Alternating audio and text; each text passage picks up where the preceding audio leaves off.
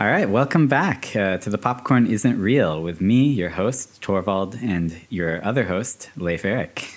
Hello. I'm really excited because we're going to do something a little different today. I mean, this is media related, and we will be talking about a movie. We're going to talk about They Live. But first, we're going to cover an actual conspiracy theory. Let's just get right into it. So this theory has to do with television sign-offs, which basically, if you don't know what it is, back in like the 40s, 50s, 60s, I mean, even up to like the 90s, television studios would have broadcasting hours. And at the beginning of the broadcast day, they would sign on, and at the end, they would sign off. And during sign on and sign off, they would follow a special list of steps, which would usually include like the playing of the national anthem and maybe a video and maybe some announcements. And then the very last thing would be like a test pattern and a test tone. The idea here, the theory here is that some or maybe most of these TV sign-off videos that played the national anthem part included subliminal messages, hidden messages designed to brainwash or influence people. Right. Okay. Well, I'll give you some background. So you can find this sign-off video on YouTube. All you have to do, I mean, we'll probably include a link in the description, but otherwise you can just search for 1960s sign-off subliminal messages and you'll find it. This video, basically, it's just a normal acoustic national anthem. It's the Star-Spangled Banner. Music plays over some like scenes and stills. Right. For example, you'll see a flag when they play "Oh Say Can You See," and you'll see a sunrise when they say "The Dawn's Early Light," Statue of Liberty, Capitol building, lots of patriotic scenes. But unlike other nice normal videos, this one is full of subliminal messages, and it's not even it's very in your face. Interestingly enough, the messages in this video are not in the lyrics. The song's acoustic, so no one's singing or anything. They're not in the images or videos that you're seeing. The messages are in the subtitles that show the song text. And yes. I thought that was really interesting. Because when I looked it up, I first heard of this video just I was listening to some random other podcasts and someone just talked about it like it was a thing. Like they were just like, yeah, subliminal messages and sign-off videos. And I was like, what? I gotta look that up because if that's just a thing that people know about, then I want to know about it. And I was expecting to see flashes of images, right? No, yeah. It's not that. Well, I mean, I'm sure we'll get into this, but just to credit, we are talking about a very specific video posted on YouTube by a user named Naomi1963. And I'm going to refer to this user as a her because Naomi is a female name, but I don't know what their actual gender is. But so the subtitles to the song, to the Star-Spangled Banner, they appear as a wipe. If you know film transitions, it's a wipe from left to right. First they appear as a wipe and then they disappear as a wipe from left to right. And during that transition, when they first appear for a split second, you have to really slow it down to even see it. They are not the lyrics to the Star-Spangled Banner. They are not. They are absolutely not. But as soon as they are on screen, they are. They immediately change to be the lyrics. And do you have a list of all the different messages? Oh boy, I do. All right. We can read through some of those. I just want to say, you don't see the full messages ever. You see max 2 characters of text that are changed at a time, right? Right. So it is very subliminal. It's not something anyone would ever see and think, oh, this is sending me messages, unless they slowed it down. All right, so these messages are they're patriotic and consumeristic and religious and demanding obedience and equating God to the government. It's really interesting. So I have each message mapped to a line from the song, but I'll probably not say the line from the song because I haven't found any correspondence from the lines to the song that get mapped to different messages. Yeah, I don't think there is. Okay. So there are several messages, and some of them repeat. I'm just going to read the unique ones, okay? So there is trust the U.S. government. God is real. God is watching. Believe in government God. Rebellion will not be tolerated. Yeah, that's a good one. Obey, consume, obey, consume. That one's pretty good. This is, there's do not question government. worship, consume, believe, obey. Yeah. And then the last one, this isn't the last one in the video, but I wanted to say it last because I think it's the most interesting. There's buy Ultra by Naomi. Right. Like buy like B-U-Y, not B-Y-E. Yeah. So did you have any thoughts on what the messages might mean? Or, to me, it's pretty straightforward, but what do you think? Yeah, I mean, I think it's fairly self-explanatory. The only one that's not is buy Ultra by Naomi. So right. So what do you think that is? I know you probably actually know a little more about this area of conspiracy theory than I do. Well, I mean, so I, of course, have researched the MK Ultra. Oh, of course. Why, of course? Well, I mean, any good conspiracy theorist knows about MK Ultra because it's not a conspiracy theory, right? It is a confirmed thing, a series of experiments and tests and things that the CIA did. Yes. Yeah. And so, but because it is one of the few things that's confirmed, it often gets used in all other conspiracy theories that aren't confirmed, right?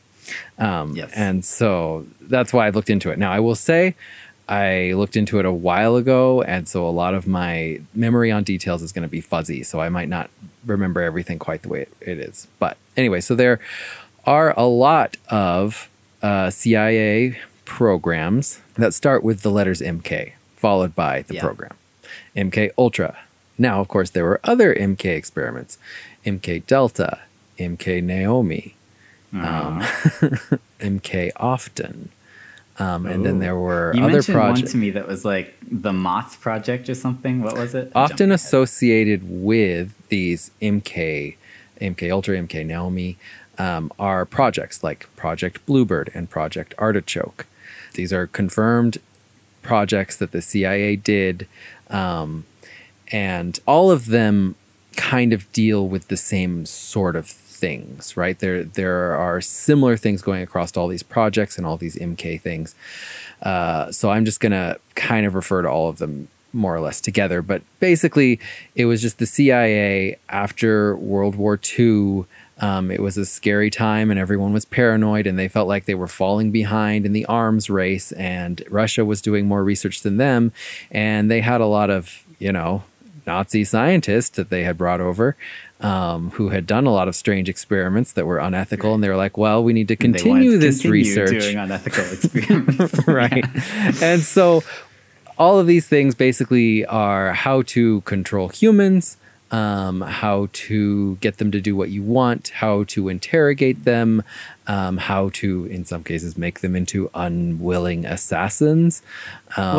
And specifically, MK Ultra, as far as I understand, is like purely dealing with mind control. Is that right? That is the stuff that is most popular. But they were researching lots of different things, and like across the spectrum of all these different projects, which, like I said, they're all interrelated. Like MK Naomi was more for testing like biological weapons. It sort of grew out of the Project Bluebird and Project Artichoke, which those were specifically, can someone be made an assassin against their will using things like drugs, LSD. They even looked into like, can people be controlled using like viruses or illnesses that affect the brain. Well, I was just going to say, I looked into MK Naomi because I hadn't heard of that one before. Yeah. Like I'd heard of MK Ultra and some of the others, but I'd never heard of MK Naomi. And seeing it referenced in these subliminal messages piqued my interest. I guess it was like a joint Department of Defense CIA research program. It was active from the 50s through the 70s and is generally thought to be a successor to the MK Ultra program. And it was focusing on, like you said, biological projects, including biological warfare agents, and specifically storing materials that could incapacitate or kill a subject. And also developing devices to use these materials, right? So I thought that was interesting. Like, this isn't mind control. This is like straight biological warfare. Well, one of the things they also focused on, other than biological warfare, was how to use these biological weapons to like interrogate people or otherwise hurt people. Okay. But a lot of it was focused on things like interrogation. So still some amount of mind control, right? Like getting people to say and do what you want. Well, one thing I thought was interesting was that I guess on November 25th, 1969, President Richard Nixon abolished military practices involving bioweapons, right? Right. So Project MK Naomi was dissolved. And then, February 14th, 1970, a presidential order was given to outlaw stockpiles of bacteriological weapons and non-living toxins. So they had to not only, they dissolved the project, but then they had to dispose of everything. And apparently, a CIA scientist was able to acquire 11 grams of deadly shellfish toxin from MK Naomi and just kind of stored them in a CIA lab for 5 years. Like, what was with that? Like, he was like, these will be useful. I guess it shows maybe why people think these projects are a little odd, because the scientists involved in them seem to be kind of just doing their own thing. Even when given a presidential order to dispose of this stuff, they're just like, maybe I'll move it to another lab. So MK Ultra was started in 1953. In 1963, 10 years later, it was still going. Now, in 1964 was when they kind of started scaling back and doing smaller experiments, but they were still doing them. And then 10 years later, in 1973, during the Watergate scandal and everything, a man named Richard Helms at the CIA ordered that most of the records about MK Ultra be destroyed. And then later on, there were other records that were discovered or records that weren't destroyed that were declassified. And that's why we know about MK Ultra now, because otherwise we wouldn't know about it. So. Right. So those are some of the programs. Do you want to talk about any of the projects, or do you think they fit in? I've already talked about Project Bluebird and Artichoke. Those were precursors to Project Naomi. Interestingly enough, MK Often was another similar sort of test that was dealing more with like drug test stuff, but we don't know much about it. But some people think that it branched into the occult, like how to use like witchcraft and stuff. Now that is kind of conspiracy theory. That's not confirmed, but some people think that it went that direction. But there is a confirmed CIA project called Project Stargate, which was the CIA testing psychics, like testing if things like clairvoyance and being able to see the future were real. So like the CIA is certainly not above going into the zone of the paranormal, right? And at least testing. I mean, testing psychics. So that's all interesting stuff. Now, what you had asked was there another project? Now, there's a project that is complete conspiracy theory. So Project Bluebird and Artichoke, right? Projects Bluebird and Artichoke are confirmed. Now, there's one called Project Monarch that gets mentioned a lot in various conspiracy theories, but it is completely unconfirmed. A woman named Kathy O'Brien, she's a conspiracy theorist who wrote a book about being a victim of MK Ultra in a specific project called Project Monarch. And according to her, both herself and her daughter were basically sexually abused by an international pedophile ring, drug barons, Satanists, and people who used a form of trauma-based mind control programming to make them into sex slaves.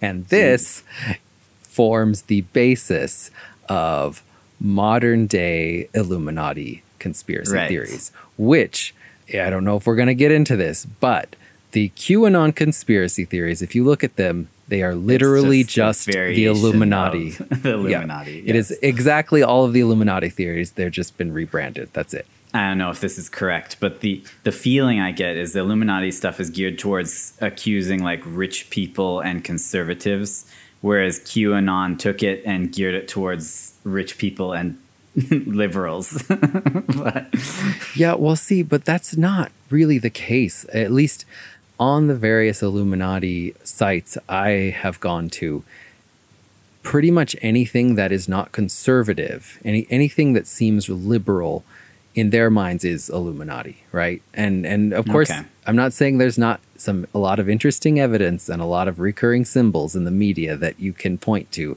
say Illuminati confirmed. But it does seem like, to me, it's an excuse for more conservative-minded people to just say, this thing that I don't like is evil. Okay. And you think that of both Illuminati theories and QAnon theories? You think they're the same? They are the same. But I will say, because we were talking about Project Monarch, I will say on the website, Vigilant Citizen, the Vigilant Citizen who runs this website, that's it. That's what he calls himself. I think he also has a podcast. Yeah. He's an Illuminati conspiracy theorist. Now, he says, and he has a source on this, though I wasn't able to track down the source, so I can't confirm it myself. He says the most incriminating statement to date made by a government official as to the possible existence of Project Monarch was extracted by Antonio Chaitkin, a writer for the publication The New Federalist. When former CIA Director William Colby was asked directly, "What about Project Monarch?" he angrily replied, "We stopped that between the late 1960s and the 1970s. Wow. That's like a Simpsons bit. That is literally the only thing I found on the internet that even remotely confirms the existence of Project Monarch. And he does have an actual source on there. I just haven't been able to track down that source. So that's just a strange thing to say. It's like if someone asked me, "Do you like Lucky Charms cereal?" And I'm like, "I haven't eaten that since between the 1980s and 1990s." Like, I don't know. It's weird to give a time range for something. But, oh, that's weird. But I think the most interesting thing about the QAnon theories, because I don't think they're that interesting from what I've read. I think the Illuminati stuff was actually better. I think QAnon just seems like worse. It's Illuminati. It's like more in your face fear mongering. It's really all it is. Right, exactly. And the most interesting theory about it is the theory of where did it come from? And it's, in my opinion, pretty much confirmed that all the QAnon stuff just originated on 4chan, and that the guy who is pretty much running QAnon probably is the guy who made 4chan, right? Because and there's a lot to back this up, which I unfortunately don't have in front of me. But basically, some of it is just that QAnon has been basically given like special status on 4chan, and like they get their own like administrative privileges where they can like make changes to the website and to the actual forum itself, and no one else can do that except for the actual owners of the site. Yeah. So who do you think they are, right? And then it kind of seems like some powerful elite is backing them, not the other way around. Exactly. And probably, but anyway, yeah, I mean, probably the guy who is doing this is just being given money to, forward some people's political agenda, right? But also the people who are in charge of QAnon, for positing that they want to increase awareness of a certain thing, they have completely confined all of their information to 4chan hosted websites. So you'd think if this was about dissemination of information, what you would want to do is reach far and wide. No, it's not that 4chan is their sponsor or anything. You can't trust anywhere else. Like, what a sad world would that be if the only place we can trust is 4chan? Well, and the weirdest thing is that the QAnon stuff seems to be like mostly like uptight conservative people that buy into it. And these are the exact people who wouldn't like 4chan. Right. They would not go to 4chan. Do you not even research what you're looking at? No, they don't. Then why do you believe it? They hear it and it matches the beliefs they already have, and so it becomes true. They don't need to look it up. They don't need to know where it came from. But yeah, I mean, I don't care if it matches what you already believe, and if you buy into it, you should at least know where it came from. Yeah. Like, come on. But that's the thing, is if it was true, or at least if it was pure, like if it didn't have an agenda, then they would be disseminating it across everything, right? Like they would be setting up, hosting websites all over.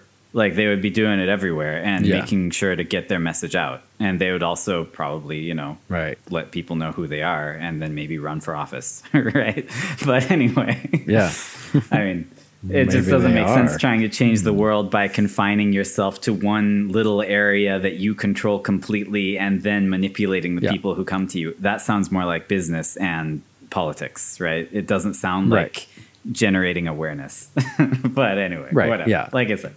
But I will grant them that like the wealthy elite certainly do try to control a lot of different things. That's I mean, there's parts of any conspiracy theory that are True. But like, we could do an entire podcast on just the Illuminati or just QAnon.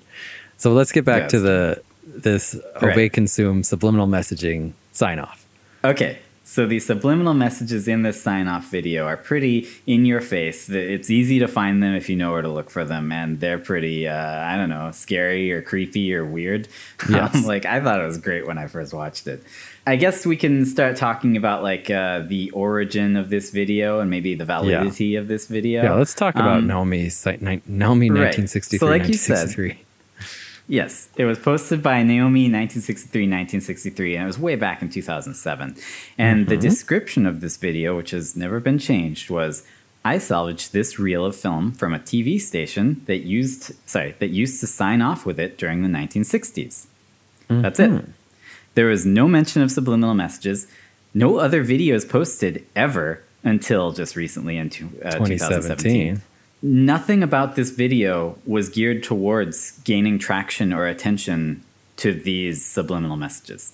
Yes. Right? People seem to have discovered them on their own, which I find kind of interesting because it's just a random video someone uploaded. Who watched it and looked for subliminal messages in it and then started spreading it? Like, I guess you might say maybe Naomi did it under a different account. I don't know. She could, maybe. Knowing the origin of this video and knowing what happens in this video and the connections to maybe MK Ultra and MK Naomi, what do you think? Like, do you buy into it? Do you think it's valid? Do you think it's real? If I just watched it, which I did, and then didn't look into it any further, I think I would actually buy into it, right? Yeah, if someone showed that to totally me legit, dude. and told me that this was just a sign-off video that people watched all the time in the 60s, right? Like, and I watched it, and then they point out the thing, I'd be like, whoa, like, dude. And then if I never looked into it again, that's what I would think. Is like, man, because, you know, it's very believable. Like, in the 60s to 70s, the government was doing really strange experiments, MK Ultra, MK Naomi. And, well, not just the government, like, companies were really into subliminal messaging and advertising. Everyone was advertising doing it. It was just the like big exploded wave. Around that time. Yeah. Like that then was like data science now. Like that was the big thing to sell, right? Right. So yeah, I would totally buy it if I didn't look into it any further. Well, what's the problem? Okay, so, well, you pointed it out yourself. What's the weirdest thing about this video? Other than the subliminal messaging, what's the weirdest thing about this video? Well, to me, the weirdest thing about this video, I don't know if this is what you're fishing for, but the weirdest thing about this video is if I want to brainwash someone, if I want to get my subliminal messages out there, why would I put them in a sign-off? The one part of the TV program of the day that literally nobody watches. Right? As you've said, this subliminal messaging is kind of over the top. Maybe they had far more subliminal, less noticeable messaging in the mainstream programming, and then they kept their really in-your-face stuff till the very end where not a lot of people would see it because, you know, then people might notice, right? It's possible. Like, are you saying that maybe this wasn't a message for the people, but was a message for like their bosses? Like, are you saying they're trying to like signal their bosses to like give them a thumbs up? Like, we did it. We put in the messages. Like, so that relates back to the Illuminati, the one eye symbol. If you wink one eye or put a circle around your eye or really emphasize an eye in any way, in any form of media, Illuminati conspiracy theorists will tell you that the reason these media companies put those in is just messaging, winking to their Illuminati overlords saying like, you know, Hail Hydra, like we are submissive to you. Yeah, it's an act of submission. Like it's their way, it's a power game, right? It's their way of saying you have the power. We did it, right? Yeah, so it could be that. The one thing I have in defense of this is just that the whole sign-off and sign-on process is actually heavily regulated. From the announcements that they read to the test pattern and the beep tone you hear, all of that is actually regulated by the government. Like, they say how to do a sign-on and a sign-off. These sign-off videos, like the national anthems and stuff, were often provided by the government. This is like the one part of the program they have full control over. So maybe they just didn't have any other chance to insert like their own subliminal messages. Maybe this is the part they could do it in, so they did it here. Right? I don't know. Okay, so I said though, like, what is the weirdest thing about this video aside from the subliminal messaging? Yeah. Like, I think the weirdest part of this video, have you ever listened to a song with no lyrics and there were captions of the lyrics that go to that song, but those lyrics are not being sung? So you think that that discounts the whole video? You think the captions were added by Naomi and then they upload the video? Right. Like I said, when I first saw this, I would totally buy it, right? If I didn't look into it any further. But I did look into it a little further. So I downloaded the video and I was looking through it frame by frame.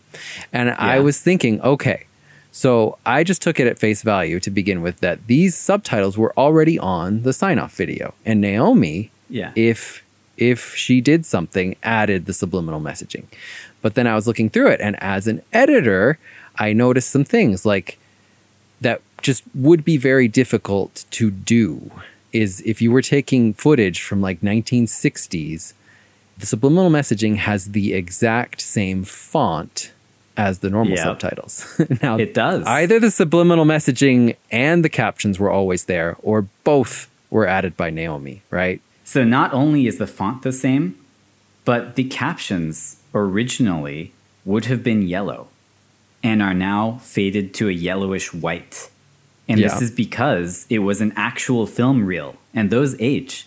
And all the colors in this video have faded. And there are even specific spots in the video that are more faded than others, right? Yeah. So the color of the font has faded, and the color of the subliminal messaging font matches the faded color of the original font, which to me proves that it's real, right? Right. Like, that would be absolutely impossible to fake.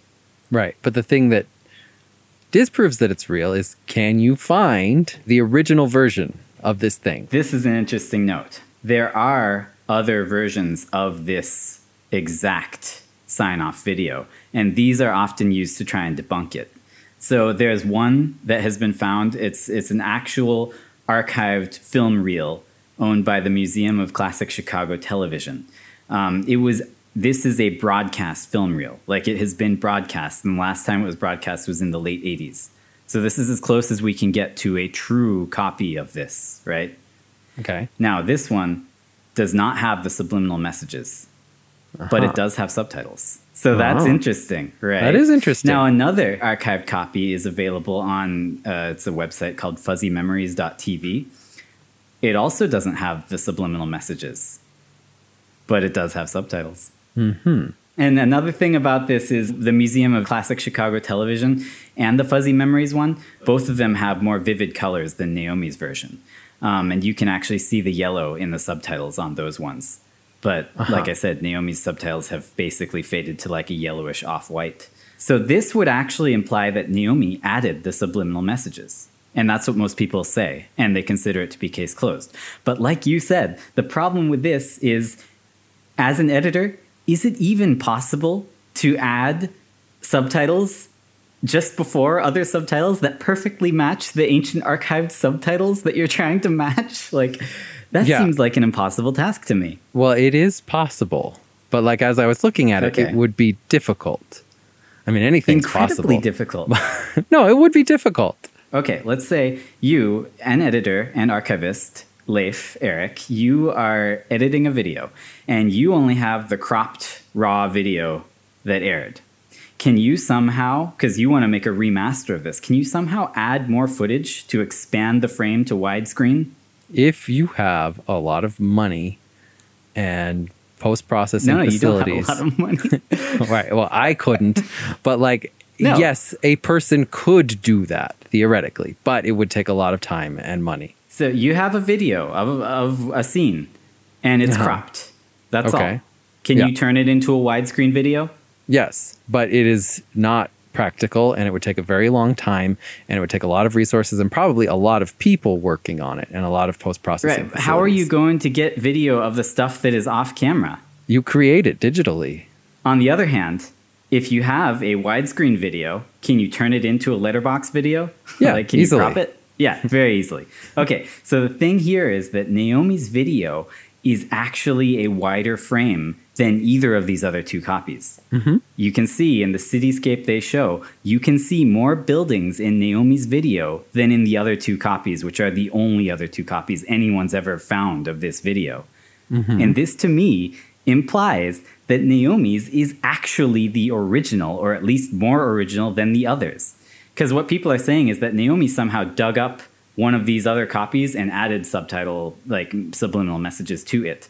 But that cannot be. Because if Naomi did that, if Naomi used one of these other two copies, which are the only other two copies we know about, then Naomi also added a tiny little bit of extra frame to the side of the video. And why would they do that? I feel like Naomi probably is not lying about being some sort of archivist, because she certainly has a high attention to detail. How in the 60s could it possibly have said, buy Ultra by Naomi, when these things were not known back then, right? And I would assume that people making it wouldn't want to put, even if it is subliminal and no one notices, like, just on the off chance that someone would notice, like, why put those words in there, you know? To me, that seems like she posted this video, she picked a specific name, she did not give any explanation, but she did want people to figure it out, right? That this is what I'm talking about, you know? I'm talking about MK Ultra. Right. One of the things that totalitarian governments and fascist governments like to do, they announce themselves instead of doing things quietly. Like when they want to do something bad or illegal, they make a big deal out of it to normalize it. My overall impression of this movie is that when you first watch it, it seems totally real. You look into it and it seems totally fake. You're like, this can't be real. That's stupid. Also, if this is real, how come Naomi is the only one with the version that has subliminal messages in it? But then on even deeper inspection, I see a video with subliminal messages that match perfectly the font and faded coloring of the original text. I also see that that original text is in other versions of this video, just without the subliminal messages. And also, the other versions of this video, which people claim Naomi took and then doctored to add the subliminal messages to, they are clearly not the same. Right. They're not the same transfer. And all of those things, to me, imply that Naomi's not lying. As someone who I worked as an archivist and I have transferred film to digital formats, you can zoom in or out on the film itself. And so, like... So based on client requests, a lot of times I would zoom in enough that it crops out the sides, so you're just seeing the image. But some people like to have the sides, like to have a little more in there. And when you do zoom in enough to crop out the sides, sometimes you're losing a little picture on the edges, right? And so some people like to have it zoomed out enough that you can actually even see like the little like sprocket holes on the side. And so it's possible that Naomi works as an archivist and she did a transfer and hers is less zoomed in than the broadcast versions, which of course would be more zoomed in because you wouldn't want to see any of the frame on the side or anything like that. But either way, this does imply that Naomi definitely had a copy of original film. Okay, so here's one small piece of evidence that I feel like gives a little more credence to this being not real, is the fact that it says obey, consume, which See, now is, I feel the opposite. No matter how you look at it, that is a reference to They Live, to John Carpenter's They Live, right? Dude. Or was They Live a reference to original subliminal messages? All right, maybe. Let's talk about it. Okay, it's a John Carpenter film from 1988 starring Rowdy Roddy Piper. And basically, he's just an everyman. He's just a dude who, you know, he's an all-American man who believes in the rules and he thinks his chance is going to come someday, right? But in the meantime, he's doing manual labor and drifting from town to town. I mean, the point about his character is that he's nobody, right? That's why his last name is Nada. So yeah, he's just a guy trying to make his way in the world, and he stumbles upon a big old conspiracy theory, basically that there's camouflaged aliens trying to take over the world and working with the rich and elite, and also kind of replacing the rich and elite and repressing the middle and lower class. And also destroying the middle class. And they're also destroying, the middle class. They don't want the middle class. They only want the lower class. He finds a pair of sunglasses that allows him to see these aliens and also to see subliminal messages placed in different advertisements and forms of media throughout the world. Yes. He sees subliminal messages in magazines, billboards, you name it. He sees them everywhere. He then pretty much makes a friend. I think his name's Frank, and they kind of go on a rampage. And Frank Armitage. End up busting up. Yes, and they end up busting up these alien plans. And I think they both die. That's about it. Yes, they do. Yep. And I don't even know how thoroughly they busted up the aliens' plans. Nah, They not might sure have about just that. broke a satellite dish. But anyway. So yeah, very famous movie. Some might say ahead of its time. Dude, I would. I love it. I love this movie. I mean, I saw it a few years ago and I liked it a lot, but that was just for the campiness, right? Like, I thought it was a fun, campy, silly horror. But Right. watching it again, I'm like, oh, this is great. Like, this is so ahead of its time. No, it's so good. Do you have any background on this movie? Because I know you're a big fan of John Carpenter. Like, is there anything you know about the making of this movie or any people involved that you want to talk about? Because I was an archivist, I have listened to John Carpenter tell his entire life story and go through each movie one by one, which is amazing. I love John Carpenter, but I don't exactly remember all the details of everything he said about They Live, other than he has said on many times that They Live is about unchecked capitalism. That's all it's about. Okay. It's a I warning agree with film that. I think that's about clearly what unchecked it's about. capitalism. But John Carpenter himself, even though he is a bit more on the left side in terms of politics, he said that even though he made this movie, he is not anti-capitalist. He has said, Okay. capitalism has been very good to me, which it has, because he has been very wealthy. Just for our viewers, in case they don't know, what are some of John Carpenter's other noteworthy films? Because he's made a lot of movies. Yeah, well, of course, his very first film, and arguably his most famous, not Famous, Dark yeah. Star. No. Oh, no, Dark Star. We'll talk about that one in a different episode.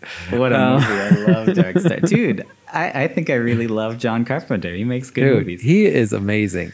1981, or was it? No, 1979's Halloween is one of his most famous films.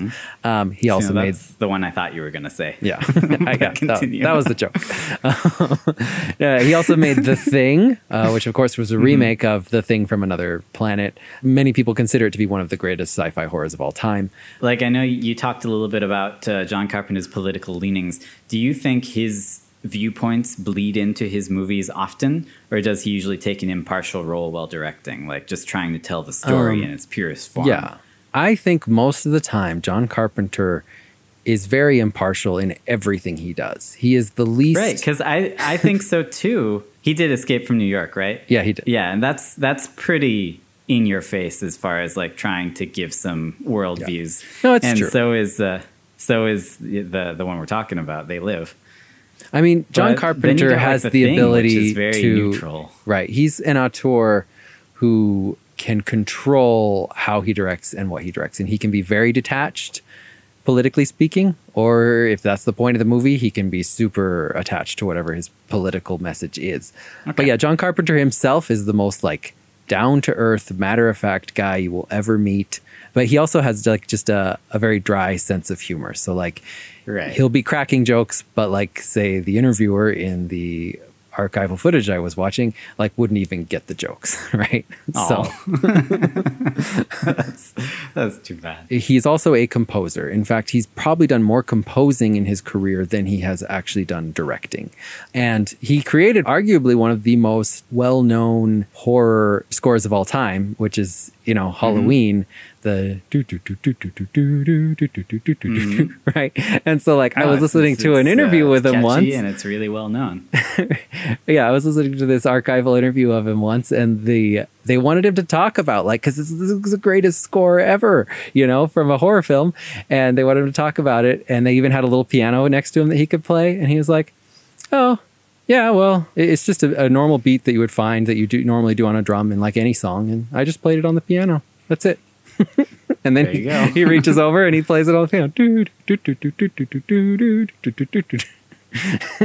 Yep. So that's his personality. Just very matter of fact. He doesn't see himself as like this big famous awesome dude or anything, but most of us do. You're painting a picture of a man where what you see is what you get.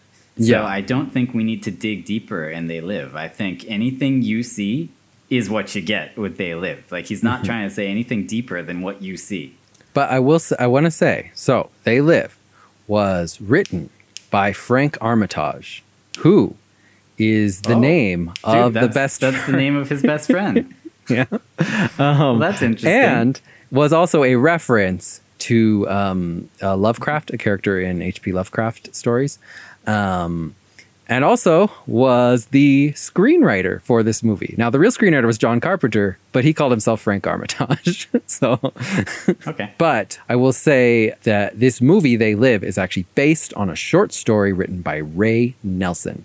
Now, unfortunately, I didn't have time to read the short story, but I do know that it was published in 1963. Where have we heard that that year before? Dude, that's Naomi 1963, 1963. Wow. What a connection. That's pretty cool. Okay. Yeah, I mean, I don't know. That definitely paints a little bit more of a connection between Naomi's YouTube video and... Right. She says, obey, consume. And she's got this random date in her name that corresponds with the publication date of the story that They Live was based on. I don't know.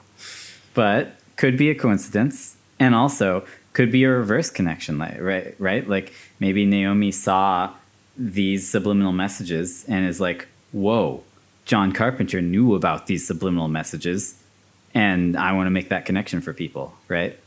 Yeah, that could be. I mean, so near the beginning, there's this preacher dude who's saying, they are our masters, they control us, they're all around you. First of all, this is not a very religious sermon he's leading. No.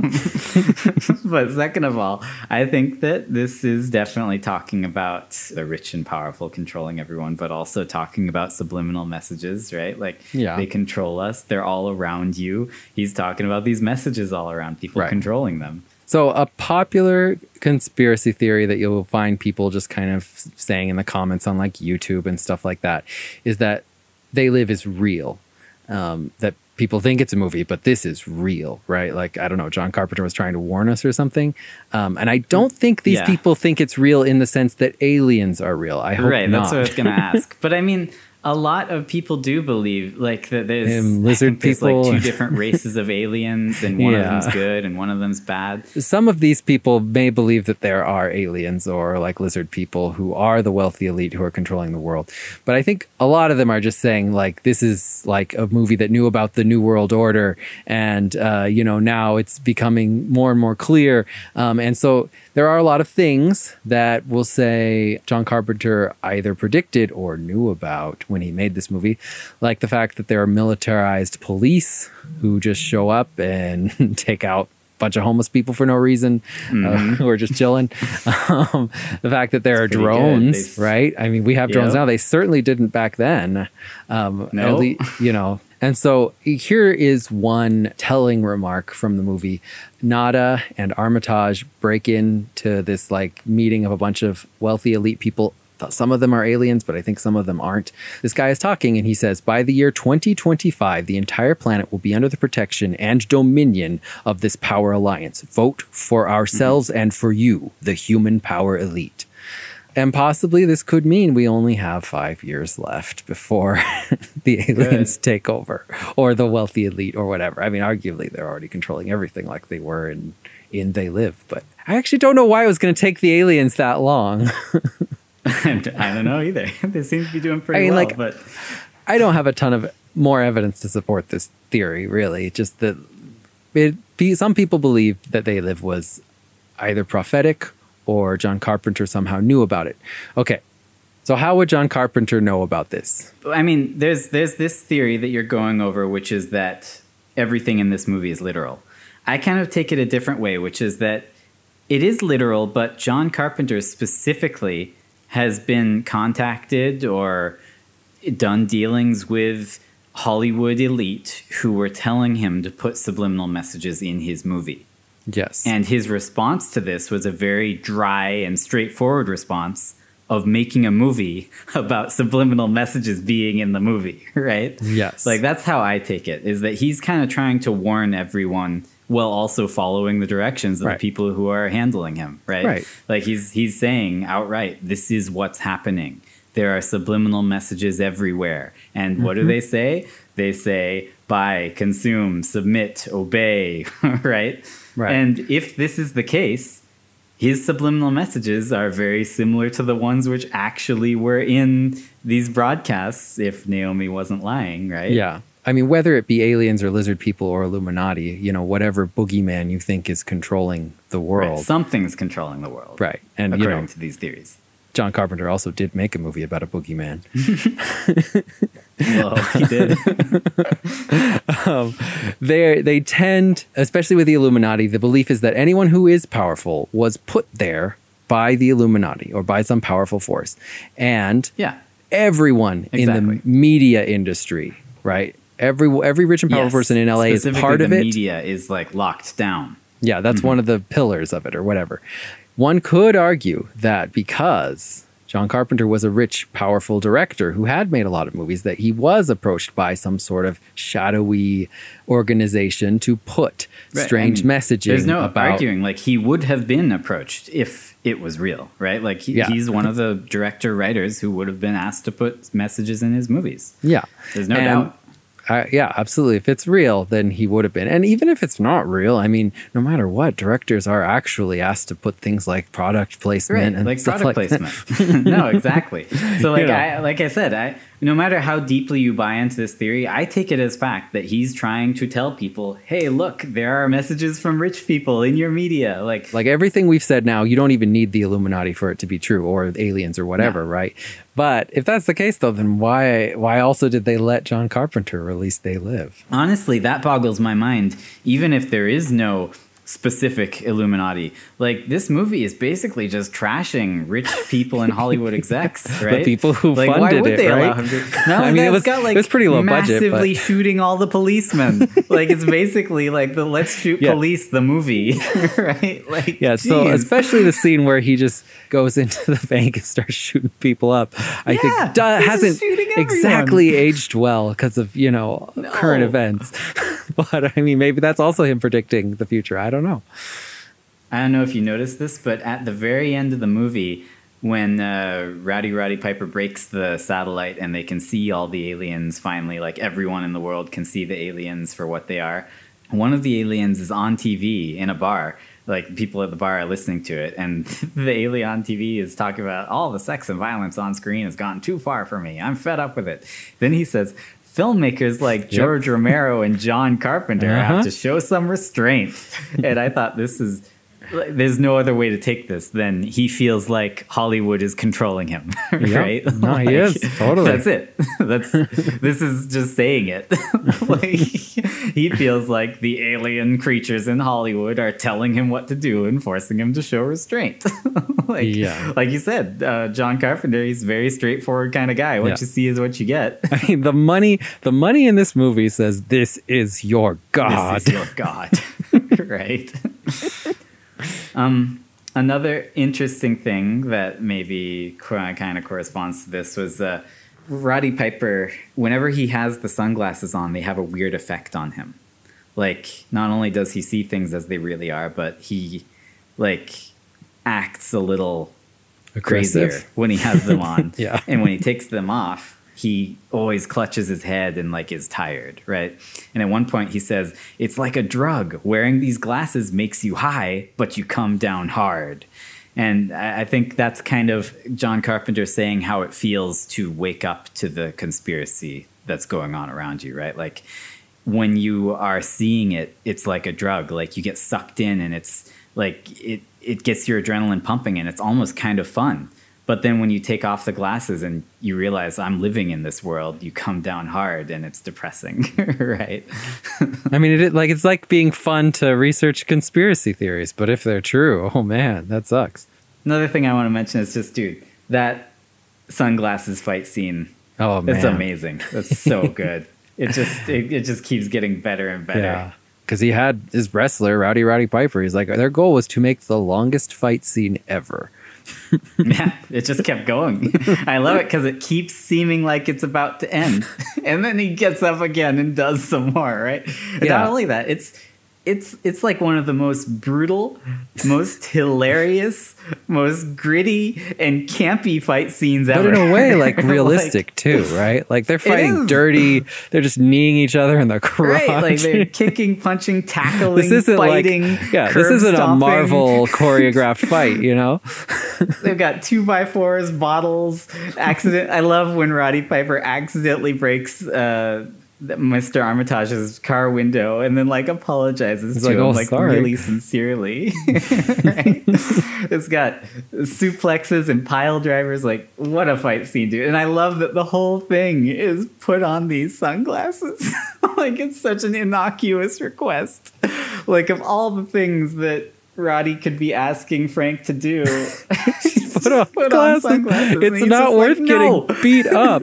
If that guy told me to put on a pair of sunglasses, I think I'd probably just put on the sunglasses, right? I mean, this speaks to Frank Armitage's character because I love how aggressively careful he is. Like, he is so committed to being a middle of the road guy.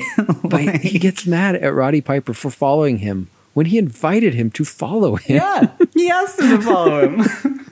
John Carpenter, of course, kind of says that the scene is basically a joke. Like, we just want to make a really long fight scene. But could it be something more?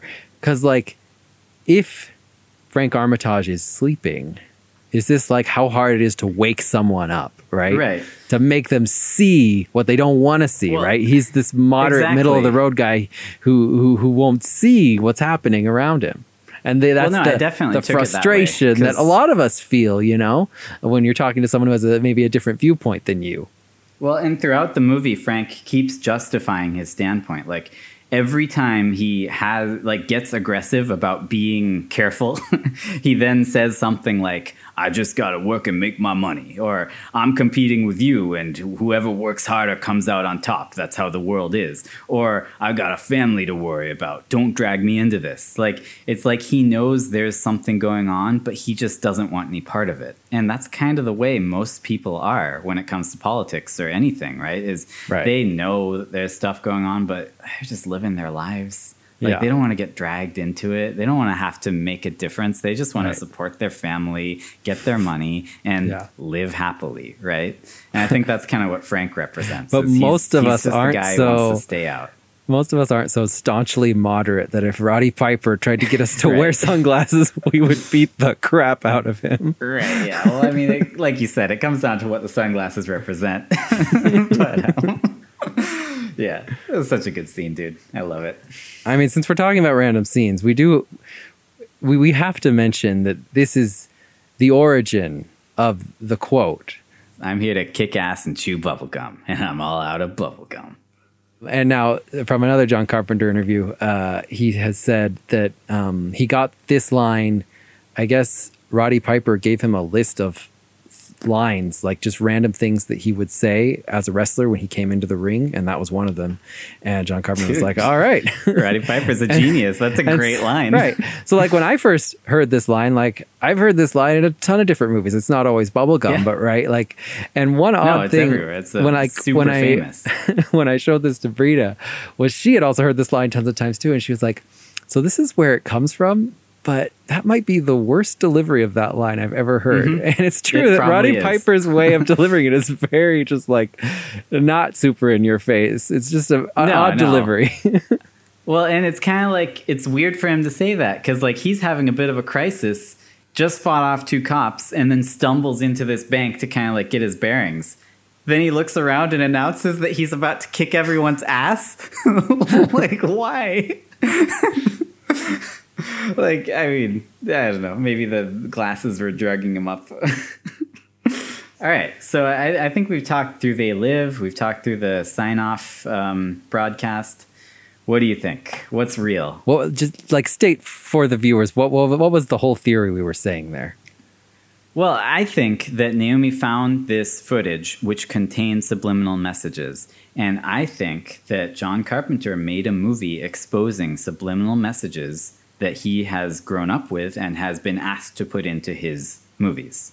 Right. Now, there are some links between that movie and They Live, such as the phrases in the subliminal messages. Some of them are identical, like obey. And then also, like you said, the date that the original short story was published is in Naomi's username.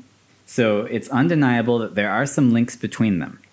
Yes. Now, either Naomi is a big fan of They Live and included it in their unbelievably complicated and time-consuming edit of this archive footage that they found and then uploaded with no fanfare. Like, they put a lot of time and work into it and then didn't really even try to publicize it. Or John Carpenter had seen and knew about these messages and was warning us about them. And the messages he was warning us about are the same messages that were appearing in this old footage from the 60s, Right. which was actually legitimately found and uploaded. And I kind of want to believe the second one because I think it makes sense, right? Like, I think Yeah. it makes perfect sense that John Carpenter would be warning us about these things because he's in the industry. He's a higher up, and also he does what he wants.